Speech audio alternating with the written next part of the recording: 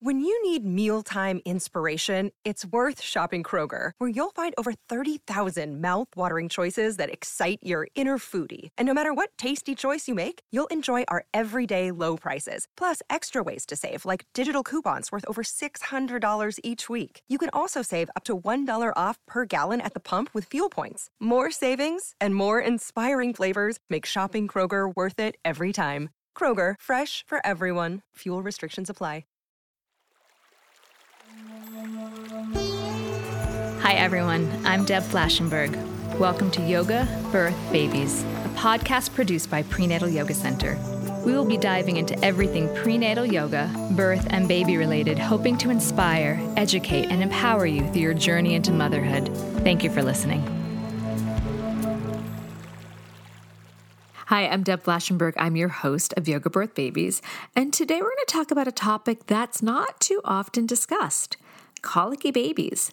Now, I've heard about colicky babies for decades because my older brother was colicky, and my mom talked about it for a long time. In fact, I don't think she's ever really gotten over it.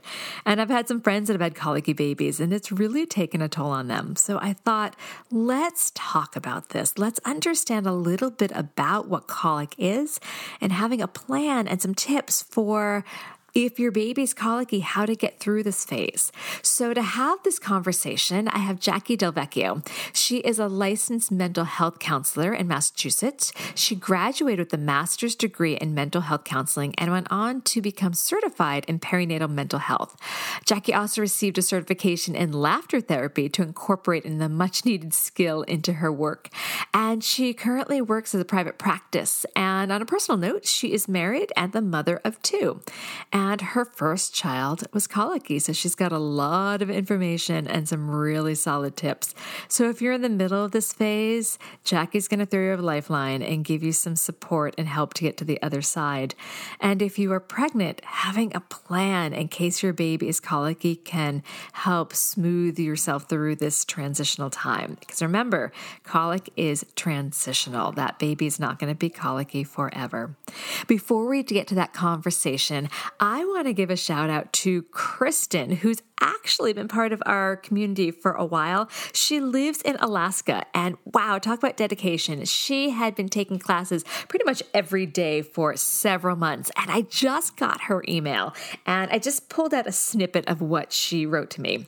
She said, "The hip circles felt amazing, and while things didn't go as planned, it was amazing.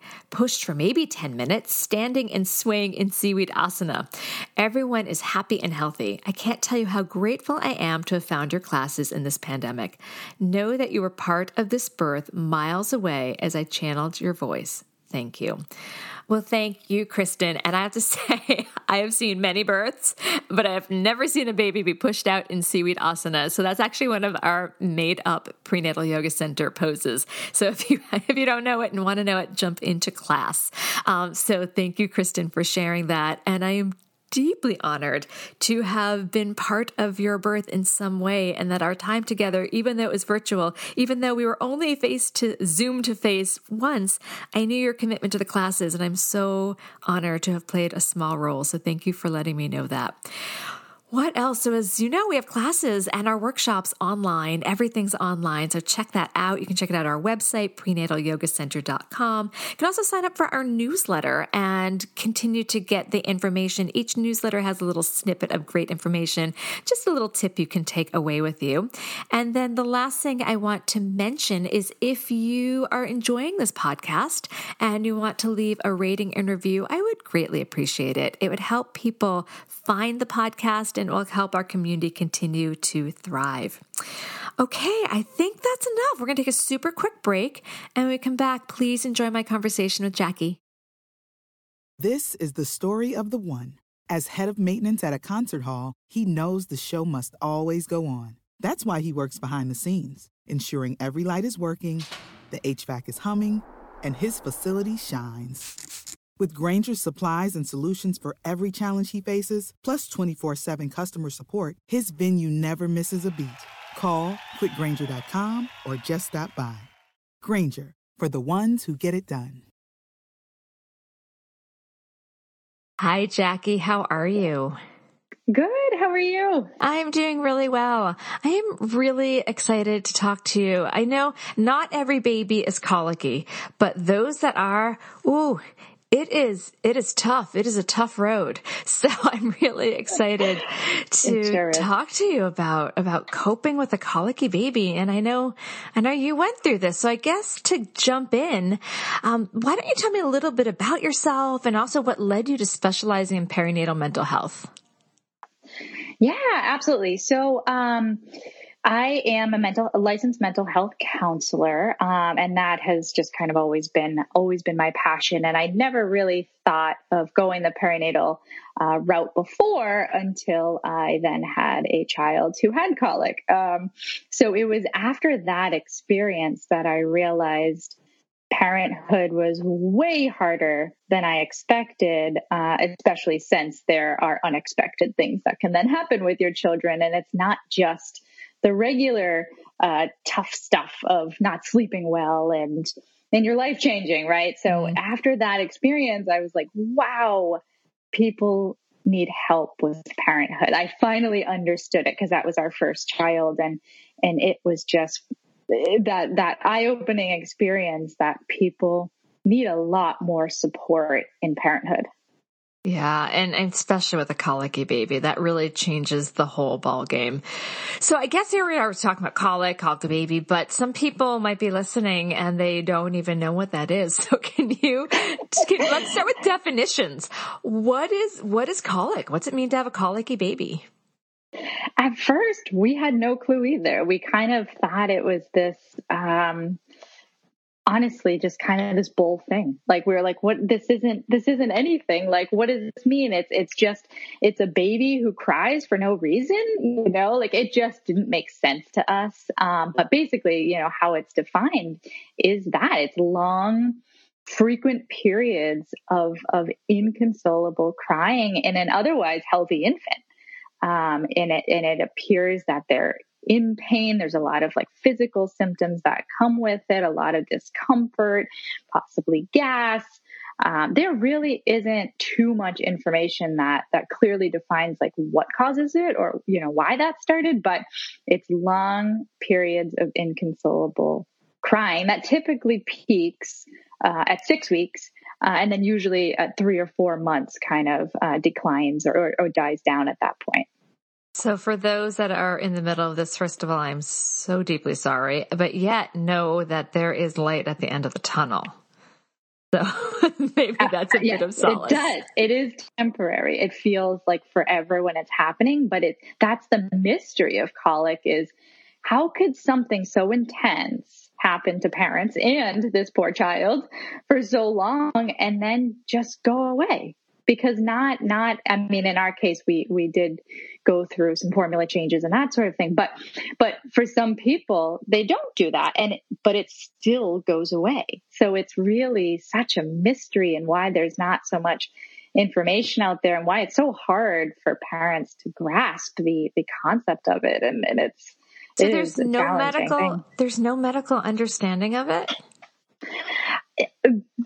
A little bit, they're really, when the research that we did, because we did a lot after, because we really wanted to understand it, was the risk factors. There really wasn't anything concrete. Aside from I saw one that was about, mothers who are smoking, before and after possibly might be a risk factor. But as far as causes, there's just kind of different things thrown out there, possibly like an underdeveloped digestive tract or food allergies or intolerances, maybe overfeeding that causes a little bit more gas, maybe stress in parents, but there's really nothing very concrete. It's kind of just this is what it is, but it will go away and your baby's healthy. So how did you figure out that your baby had colic? So, it's a funny story now, but it wasn't funny then. Honestly, the second day in the hospital, the nurses were wheeling her in after she was in the nursery. So they came back every few hours for me to feed or for her to feed. And I was half asleep and I heard the nurse say, wow, she's a really colicky baby. And I didn't know what that meant because it was my first child and I really had no clue. So I didn't think anything of it, and that's after we went home when she started crying a lot more often, and it was very difficult after feedings and just when the crying just was nonstop. That's when it clicked to me, and we met with the pediatrician, and it was basically diagnosed at that second appointment, but at the appointment where we reached out and said, hey, something might be a little bit off. I don't know what's going on. And I think that was day 9 of her life. So that's how we found out. So I can imagine the anxiety as a brand new parent. You come home, you're thinking, all right, we took our courses, we know how to swaddle, all that. And then this baby just won't stop crying. I can imagine the anxiety of like, did we do something wrong? Is there something wrong with the baby? What was going through your minds at that point? What kind of toll did it take on everything, I guess, at that time? Yeah, so, those are definitely thoughts that were going through our head. Do we not know what we're doing, or am I doing something wrong with trying to breastfeed, or is she unhealthy? What is happening? And I know that they always have 24-hour, on call that you could call a nurse at any point, but it's still, when you're home, you don't want to call for every single thing. And you just kind of assume, well, this must be normal. This must be, a new baby just learning the way of the world. And then they're going to cry, and they're going to cry a lot. And then when we started having friends over who had recently just had kids too, it kind of clicked, like, maybe this is a little bit more than other babies cry. And when we started really getting stressed out and started looking things up, that's when we decided to make that appointment. But it was very stressful. We definitely expected crying and we expected sleepless nights, but this was beyond our expectations. And it was very, I don't even know the word for it. It was just all a blur. And it still sometimes is when I think back to that time. Because it's basically like you have a child who's healthy but has higher needs. I had a couple students in postnatal, again, it's all on Zoom, but I was looking at their faces and they had shared that their babies don't stop crying unless they're being bounced or held, and just the pure exhaustion that I saw in their eyes and on their face. It's a different, almost relentless exhaustion than I had seen, and I had seen it throughout the years.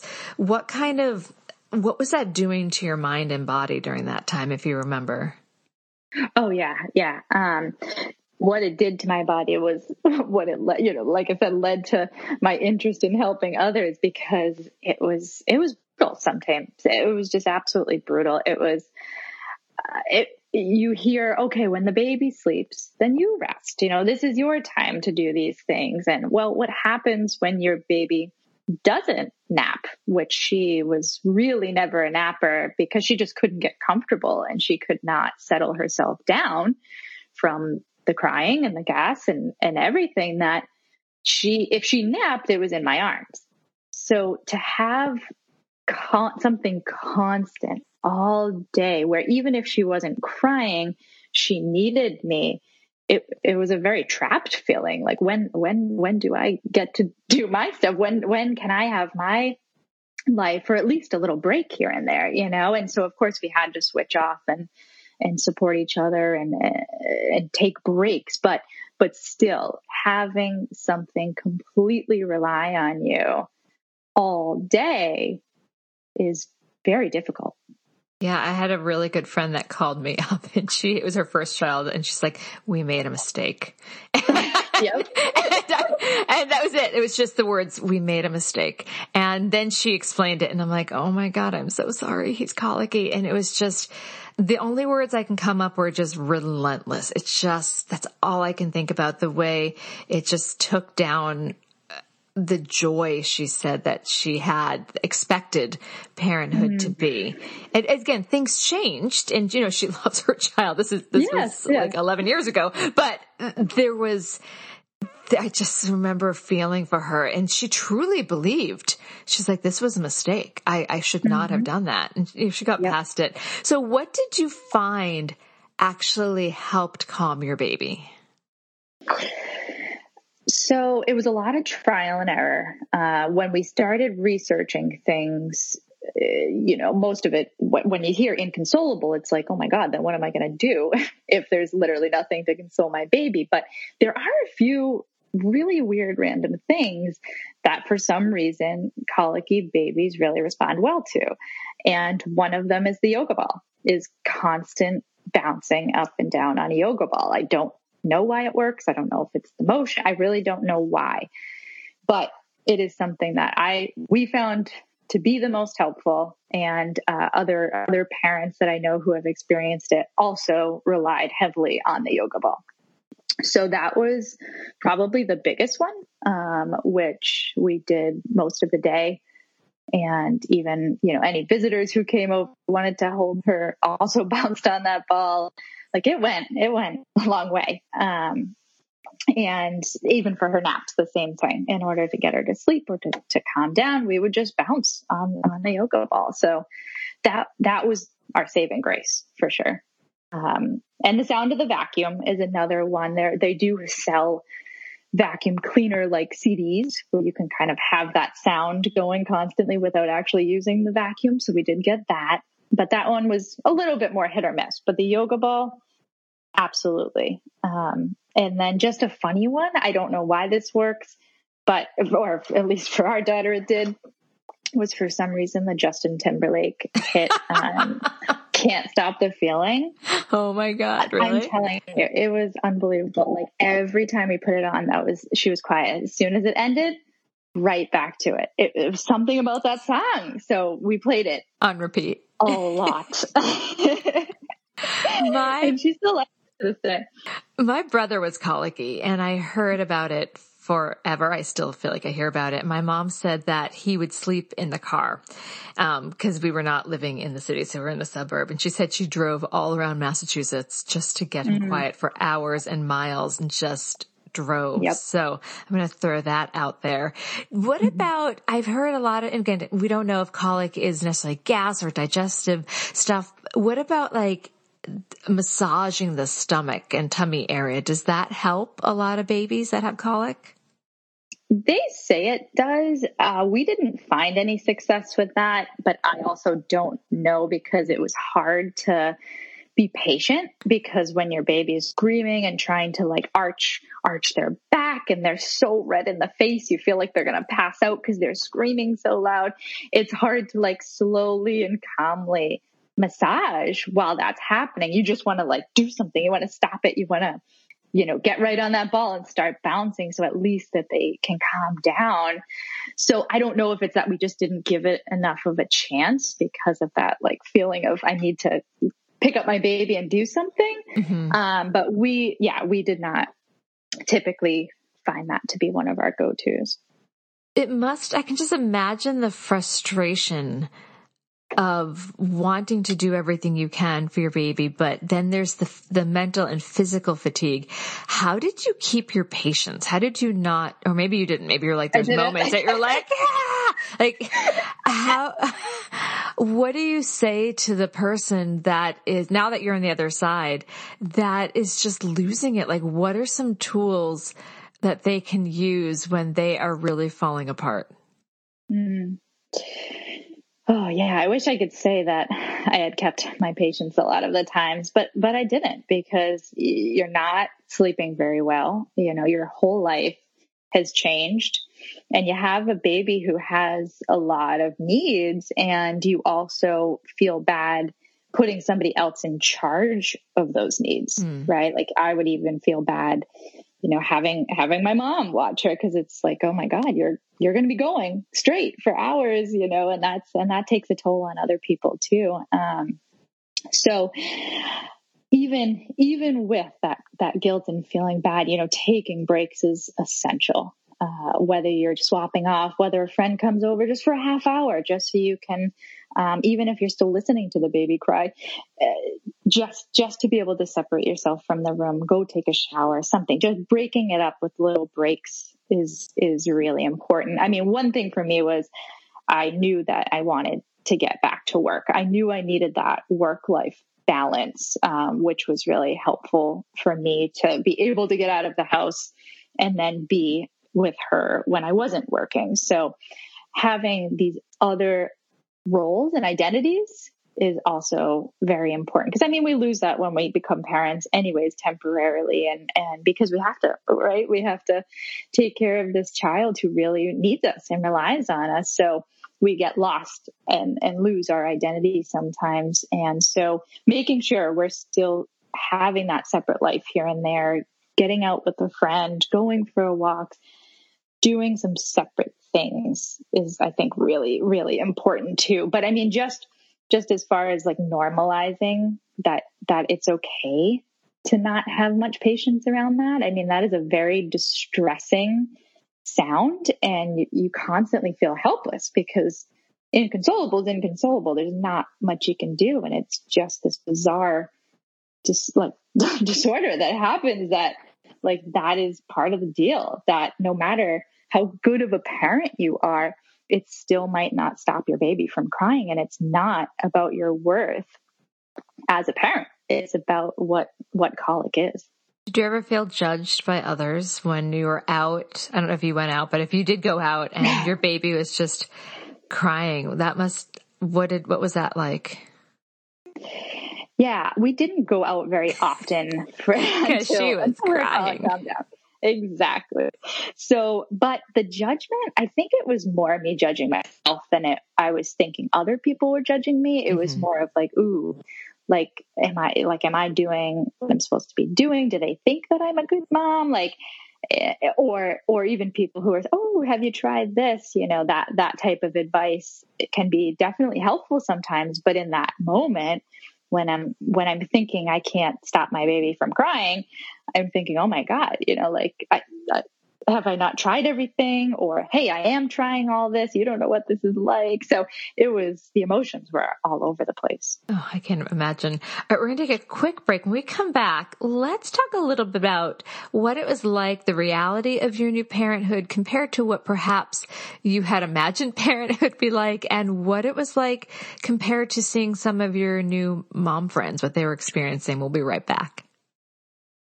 Save big money on everything for your next project at Menards. Spring is here, making it the perfect time for outdoor projects. Suncast storage sheds are an excellent solution for protecting outdoor lawn and gardening tools. They're easy to assemble, and the all-weather construction provides water resistance and UV protection. Save big on Suncast storage sheds. View our selection of Suncast products today in store and on Menards.com. Save big money at Menards. Okay, we are back. So kind of loaded question. So all parents, I think, probably have this idea of when they have their baby in this new family, what parenthood's going to be like. And then you have a colicky baby and you're like, this is not like that. And then it's probably even more different than, like you said, your friends came over and you're like, oh, our baby's very different. What was that whole situation like? Well, it was kind of a bummer. It was kind of a bummer because the whole process, you know, trying to get pregnant and wanting that family and seeing your friends getting pregnant and having their families, like, it's a stressful thing, right? And then you want that and you get excited for that. And then you have that and it's not what you imagined. And it's such a bummer in that moment, right? And it does, like you were saying with your friend, it goes quickly to, is this really what we wanted? Like, this is what we were so stressed out about trying to get pregnant for. And like, this is it. And like, how do people become parents? So it definitely was shattered. Those expectations were shattered. So we had a lot of different, I think I can speak for my husband because we've talked about this plenty, but you know, there were a lot of emotions, and we were not prepared for that. And so seeing other friends in my head, I'm like, how are they so natural at this? How do they know what to do? How do they, like, am I missing something? Like, am I, this secret club that I just joined? Like, did I miss all the meetings? Like, I don't know how they're doing this and keeping their child calm and all of these things. So it was a lot of jealousy. It was a lot of shame and even some anger. It was tough having all of these emotions while also trying to help your baby. Yeah. This was all going on at the same time. So I was pulled in so many different directions. And not to say I wasn't happy for my friends. Of course I was, but I was definitely jealous. Yeah. I was jealous of like, why did our baby have to have colic? And it was just a whirlwind of emotions. And that brings something up. So I mentioned that my brother was colicky, and it's something I heard for years, but I really feel like it affected my mom's relationship with him. I feel like she had resentment towards him because I think she was ill-equipped to handle the demands of a colicky baby, especially she was a lot younger, way back then. She was I had my kids in my late 30s. She's had hers in her mid to late 20s. I think she was ill-equipped to handle that. So what would you say to that new parent? Because, you do counsel people if they come in and they're resentful of their child because, like you said, the demands is just so much harder than what other people, then I'm going to put in quotes like normal, right, or the typical. We'll use the word typical. Mm-hmm. Yeah. It wasn't until we learned more about what colic was that I was then able to kind of separate that from my relationship with her. For example, in the beginning, anytime people asked, "Oh, how's the baby?" "Oh, well, she's terrible. She cries all the time."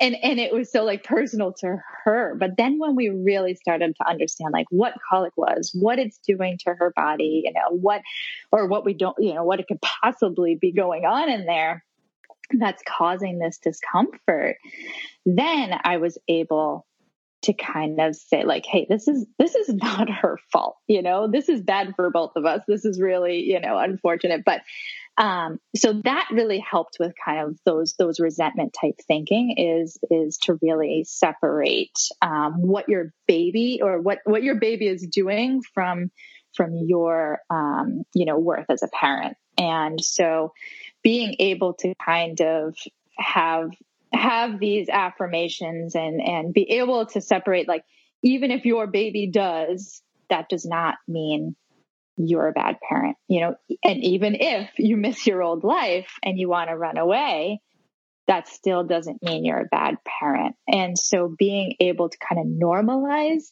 a lot of that and understand how much your life changes either way, to be able to kind of process that and have a space to talk about that is really huge. Yeah. And I can imagine though, just also maybe your pediatrician explaining, it's your baby's not doing this on purpose. Cause I can imagine there is resentment. How did your pediatrician explain it? What's going on in her body that helped, that kind of clicked to be okay, she's just as uncomfortable as we are, probably more. Oh, goodness gracious. So she really didn't. Okay. When we first got on day 9, when we got that, kind of, hey, this sounds like colic. This is colic. We did all of our own research. We were not given really any information, what to expect, what we should be doing.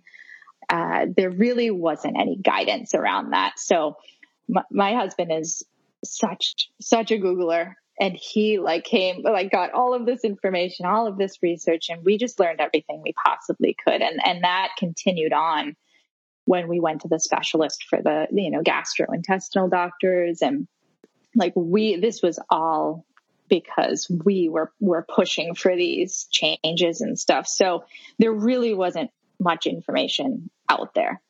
So that was something that we had to advocate and really do for ourselves, unfortunately. So do some doctors have, do some doctors have information on this and some don't? Or is this just the doctors by 6 weeks, it will subside. By 3 months, it should be gone. How can doctors be helpful? Is this a question that when someone's interviewing a pediatrician, they can say, like, if I have a colicky baby, how are you going to help me?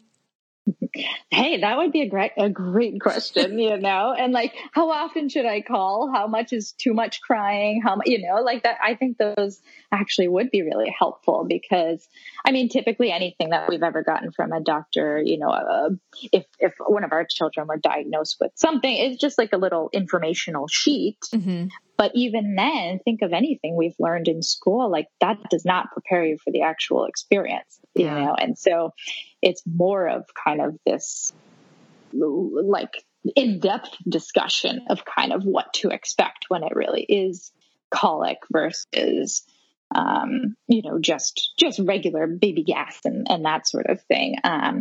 It is something that takes a very big emotional toll on parents and can absolutely increase odds of postpartum depression for mom and dad. Oh, yeah, of course. So if someone is starting to head down that path of postpartum depression, how would you support them? What should they seek? Well, I mean, obviously if they're coming to me, that's a great sign because they're in therapy, right? Which is great. And I've seen a lot more moms reach out even proactively of, hey, I'm pregnant. I really want to get on this so that, I have a history of X, Y, and Z. And so I've seen that a lot lately, which I'm so glad is happening more. But I think what I have found too is mom groups, or some sort of parent group has been very helpful for my clients and for friends I know, just to have that support, just to have that group support. There's so much value in spending time with people who are going through similar things, even if it's not, another colicky baby, but just oh man, this is tough and I'm tired and, these are my thoughts and what's normal, what's not. And so those mom groups or support groups have been very, very helpful for people. Yeah, I'm actually still friends with some of the people I met at my first child support group almost 10 years ago, about 9 years ago. Wow. And we're still pals. And it was so helpful just to get a touchstone of like, okay, we're kind of in the ballpark of this is happening and this is happening. Mm-hmm. And just someone else to understand those first few months of just like living in the mud of like, what is happening, especially with your first child? Is this normal? You're not sleeping either. I'm not sleeping. It felt really, not supportive. It's not even just the word, just like validating that. Yes. Yeah, I really enjoyed that. So you had one colicky baby. I told you about my friend that called me up that this is a mistake. So she decided to have a second, which I have to tell you, I was shocked because, her son eventually got over it. He really did. And he's an awesome kid. But when she said they were doing another, I'm like, really? Do you want me to remind you of what you said? But so she really committed. Like she was trying to do, like she took probiotics. She was doing acupuncture. Like she was just thinking, I cannot have another colicky baby because it would put me over the edge. So she started really going kind of this routine. She was being super mindful of what she was eating, but there was such anxiety around and fear, like rightfully so, because it was so hard the first time.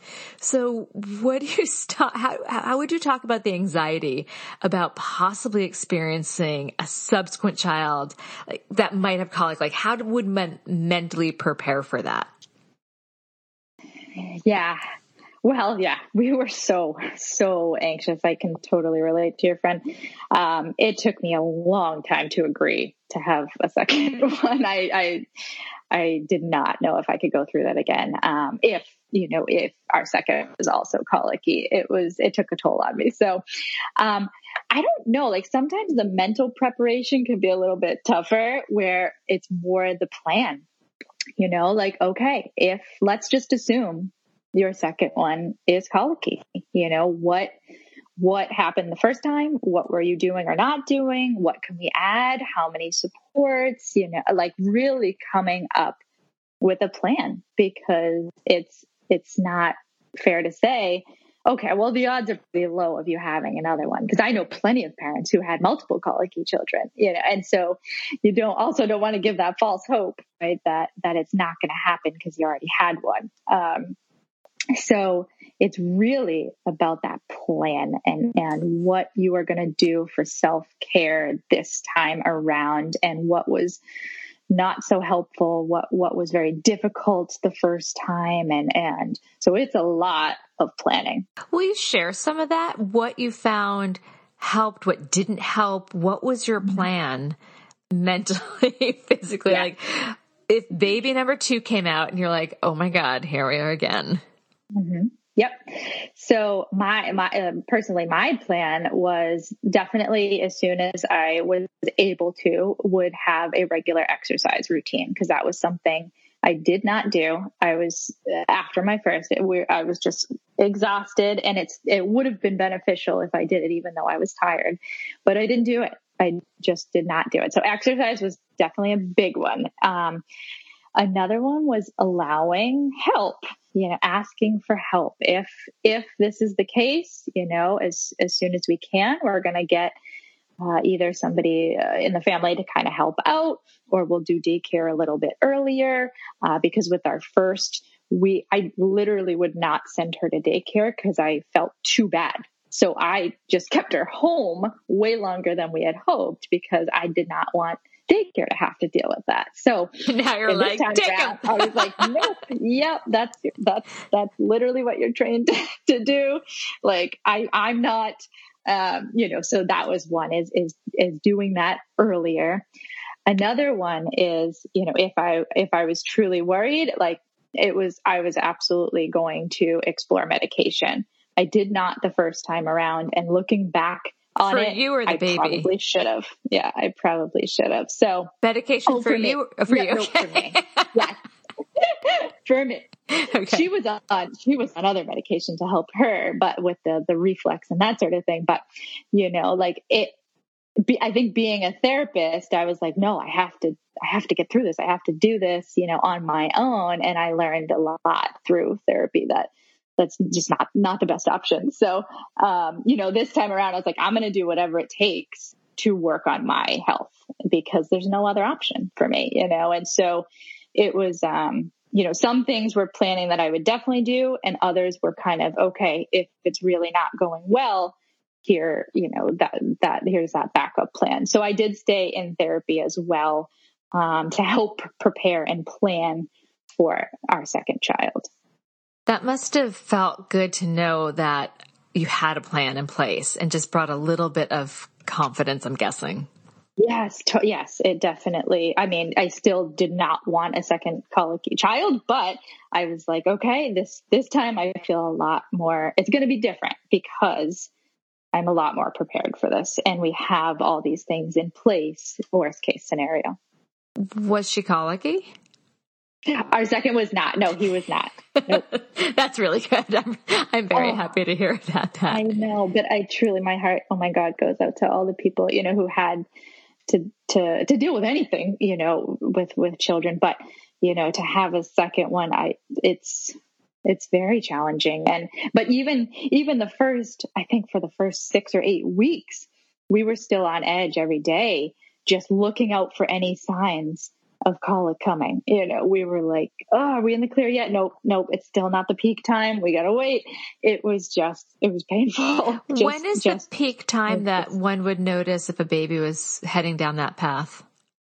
They say the peak is at 6 weeks, so probably would start to notice that anytime after 2 weeks, which, like I said, we had somehow got that on day 2, but, there are different severities, I think, in different cases, where some might start right away and others won't start until after a month. Gosh, you've given such amazing information. Is there anything I haven't asked about either your experience handling a colicky baby, your experience as a therapist when you have clients that have a colicky baby, or anything in that whole realm that you want to share? Oh man. There's just so much. There's so much, and it's such a loaded loaded conversation because there's a lot of different routes to go. How do you support the baby? How do you support yourself? How do you support the relationship you're in? Because that takes a toll on it, so I'm biased, of course, but therapy is very helpful for that, even if it's just for kind of learning different skills of how to communicate, how to ask for what you need. So it's like that's definitely a really, really good one to explore, even for parents not going through colic. I think you can learn some very crucial skills to be able to get through the stressors, the regular stressors that come with parenthood, anyways. But I think it's really a lot of planning, a lot of prioritizing your health and your mental health. You brought up a really good point about the partner. I can imagine one's already tired postpartum, and then your nerves are probably a little on edge from a crying baby. Even if it's your own, like that sound is very strident. I mean, it can be really hard. And so you're not at your best, to say the least. I can imagine partners being kind of snappy. Like, I know when I'm tired, my husband always is like, you get a little mean. So how did you guys stay on the same team? We weren't always on the same team, but like you said, like it just caused so much stress that we're snapping at each other. But it really comes down to the grief that, oh my God, this is not what we imagined. And we don't know how great we are at this. And like, was this a mistake? And are we doing a good job? And, oh, this poor baby. There's just so many directions that it is going. And so it's very easy to snap at each other. It's very easy to lose sight of kind of what it is that's really bothering people in those moments. And so we tried to really take time to get a babysitter once in a while, or a family member to come over so we could just go out to dinner or something like that. I know that's hard right now. I know this is a whole different ballgame with the pandemic, but really tried to make time for our relationship so that we could even just separate us from a crying baby for a little bit. And that is so beneficial. And that, I guess that is one of the bigger tips that I want to say is when you are so exhausted and you feel like no matter what you do, you're not helping because it's the inconsolable piece. But even if you feel like it's not helping, do it anyways, because it is, right? So even if, taking a break, going out for the night, you still feel bad about it, you feel guilty about this, and you are still going to get those benefits from it. And even if you don't feel like it's helping, if that makes sense, do it anyways.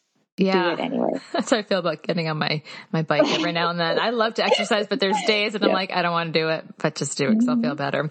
One more question I'm thinking about. So you colicky baby, you're learning that it's not just you, like she's having some problems, you and your partner are trying to work it out. How do you rebuild? Like once she started to feel better, how did you rebuild and start to enjoy parenthood and kind of put it behind you and be like, okay, we got past that. And like you said, there was maybe resentment or just confusion. And how did you get on the other side? How did you rebuild that? I think some of it, I actually didn't start going to therapy until like 5 months into it. So like that was part of it that helped is, I started doing that because she started to get better around 7 months, 6, 7 months. So it was longer than the three to 4 that they had predicted. But, so I started going to therapy, which obviously anytime we're working on ourselves, it is going to help the partnership as well. And, there's not a lot of research on this, but dads are very affected when moms are affected and vice versa. Right. So, and partners of any sort, you are definitely affected when your partner is not doing well. So So I think that helped. And I think just her naturally getting older at that point, she was less reliant on us and, started to nap. And so naturally some of those things, that perspective shift was like, oh, we can breathe a little bit now. And I think that perspective, I'm very grateful that it happened, because it then allowed us to really appreciate our second child even more, because we knew like how difficult it could be. We did not take anything for granted after that. Like it was, I don't know how it would have been if our second child was colicky and our first wasn't. I think that would have been a lot tougher, to be honest. But because she was, we were just able to enjoy that. And so, yeah, naturally when she became more independent and was comfortable and, wasn't screaming after every time she ate, it just felt so good for us, because she was then having a much better time. Like she was enjoying life. So it was a lot easier for us to enjoy it. That makes a lot of sense. All right, we're going to take one more break. When we come back, if you have one final tip or piece of advice for new and expectant parents, and it doesn't have to be about colic, you are a therapist, you are a parent. It can be anything that you want to offer, anything you want to bestow upon the community. We'll be right back. Okay, so from your knowledge as a professional, as a parent, what is one final tip or piece of advice you'd like to offer new or expectant parents? Oh, do a lot of, reading and research and getting familiar with the concept of self-compassion. I think it is so essential to everybody, whether you're a parent or not.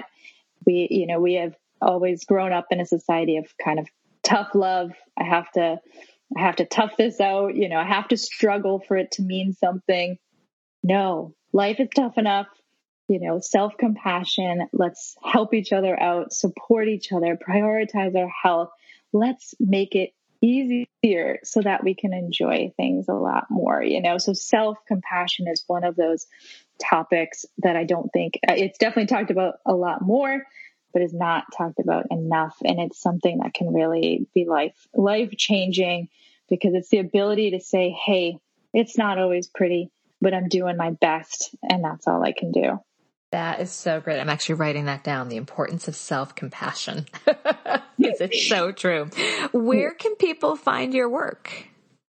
Well, it depends on what kind of work. So we have, my website is JacquelineDelVecchio.com. So that's just a little bit more about the psychotherapy services. And I also dabble a little bit in laughter therapy. So I do offer groups through that, or just, webinars, that sort of thing. And then just my Instagram is But Let's Be Realistic. And there I just kind of share tips here and there. It's all therapy related. And so either way is where you could find me. I'll make sure that we have all of that in our show notes. Thank you so much. I know it's not, a topic that everyone is going to fall into, but for those that are there or those preparing, wow, you really gave some amazing information that I think will help, will throw a lifeline to those that are in the middle of it, as well as help prepare people who may end up with a colicky baby. So thank you for all of your knowledge and your time. Yeah, thank you so much for having me. I really appreciate it. Thank you. This has been an episode of Yoga Birth Babies, produced by Prenatal Yoga Center. You can catch us on Facebook, Twitter, Instagram, and Periscope. I'm Deb Flashenberg. Thanks for listening.